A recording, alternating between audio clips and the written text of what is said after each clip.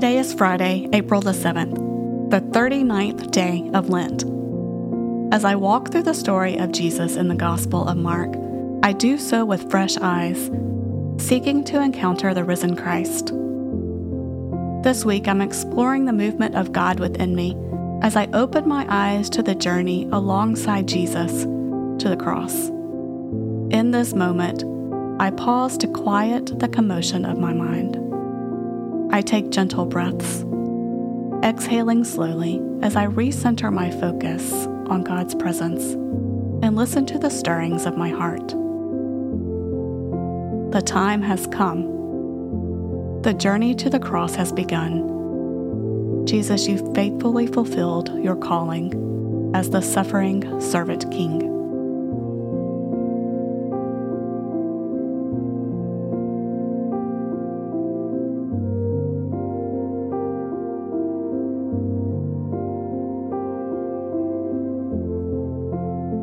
I lift up words of praise through the ancient hymn of Psalm 22. My God, why have you forsaken me? Why are you so far from helping me, from the words of my groaning? Oh my God, I cry by day, but you do not answer, and by night, but find no rest. Yet you are holy, enthroned on the praises of Israel. In you our ancestors trusted. They trusted, and you delivered them. To you they cried, and were saved. In you they trusted, and were not put to shame.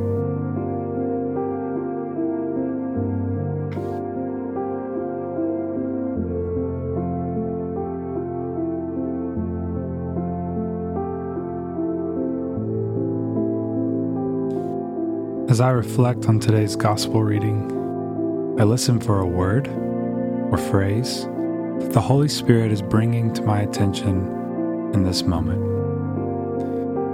Mark chapter 15, verses 1 through 41. As soon as it was morning, the chief priests held a consultation with the elders and scribes and the whole council.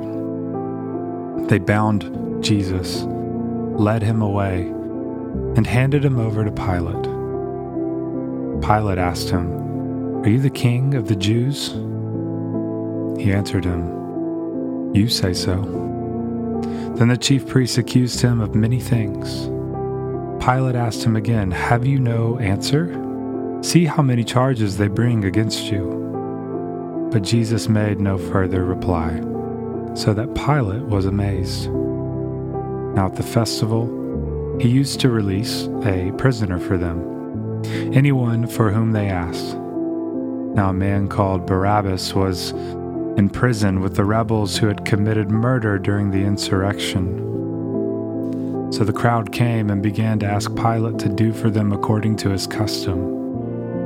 Then he answered them, "Do you want me to release for you the king of the Jews?" For he realized that it was out of jealousy that the chief priests had handed him over. But the chief priests stirred up the crowd to have him release Barabbas for them instead. Pilate spoke to them again. "Then what do you wish me to do with the man you call the king of the Jews?" They shouted back, "Crucify him." Pilate asked them, "Why? What evil has he done?" But they shouted all the more, "Crucify him." So Pilate, wishing to satisfy the crowd, released Barabbas for them, and after flogging Jesus, he handed him over to be crucified. Then the soldiers led him into the courtyard of the palace, that is the governor's headquarters, and they called together the whole cohort. And they clothed him in a purple cloak, and after twisting some thorns into a crown, they put it on him.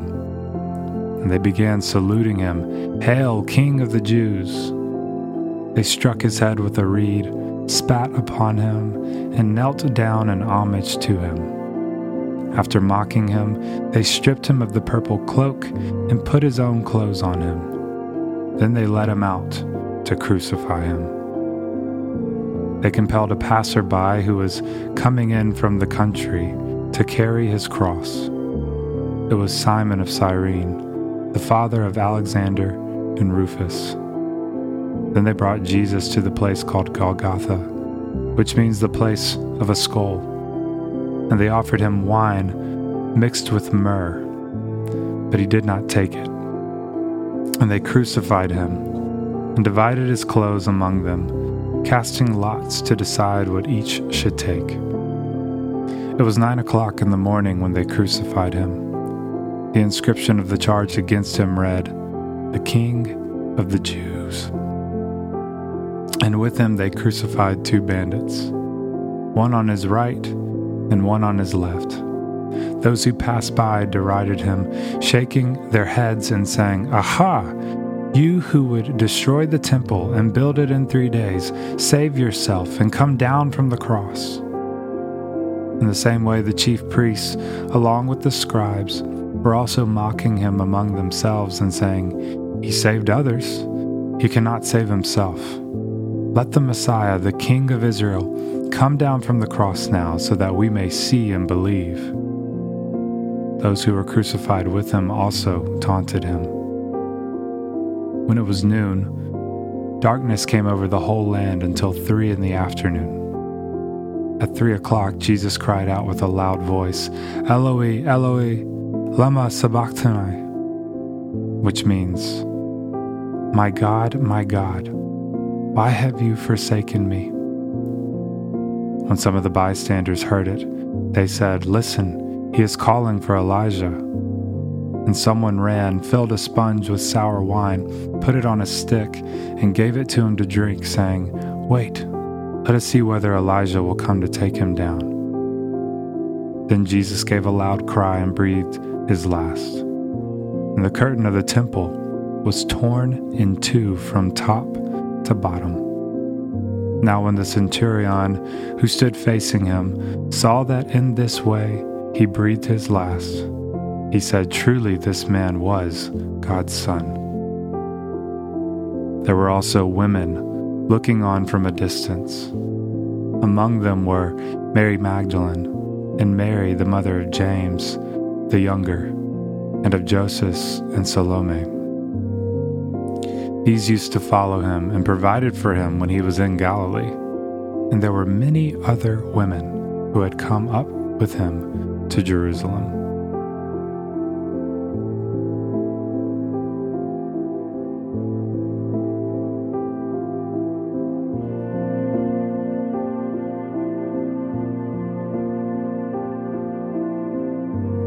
Through our journey together, Jesus, I've heard your teachings, been transformed by your miracles, and experienced your presence.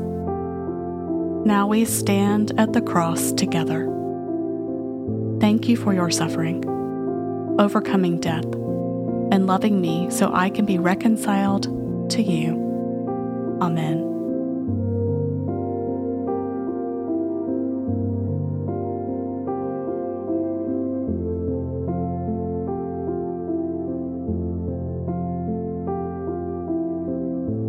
I pause now to spend time with God, reflecting and journaling the ways in which the Holy Spirit is stirring within me.